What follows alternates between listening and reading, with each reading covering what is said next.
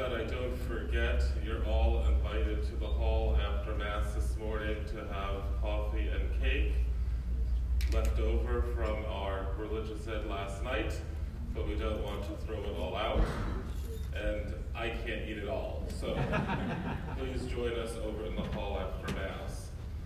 This morning in the Gospel, we are presented again with the figure of John the Baptist.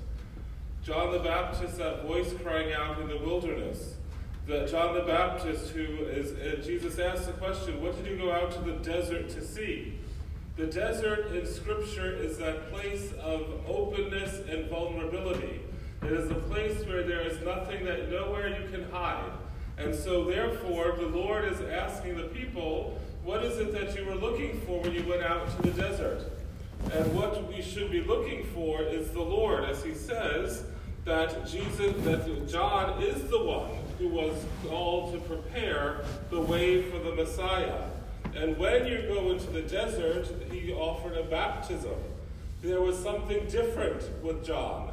No other prophet offered baptism as John did for the repentance of sin. And so what Jesus points us to this morning is the fact of this new reality which is on the way, this new beginning, this new creation which he himself is going to usher in through his passion, death, and resurrection. As he says at the end of the Gospel, that there is among those born of women no one is greater than John, yet the least in the kingdom of God is greater than he. You and I have the privilege, as being members of the kingdom through our baptism, to receive that divine life of grace dwelling deep within us.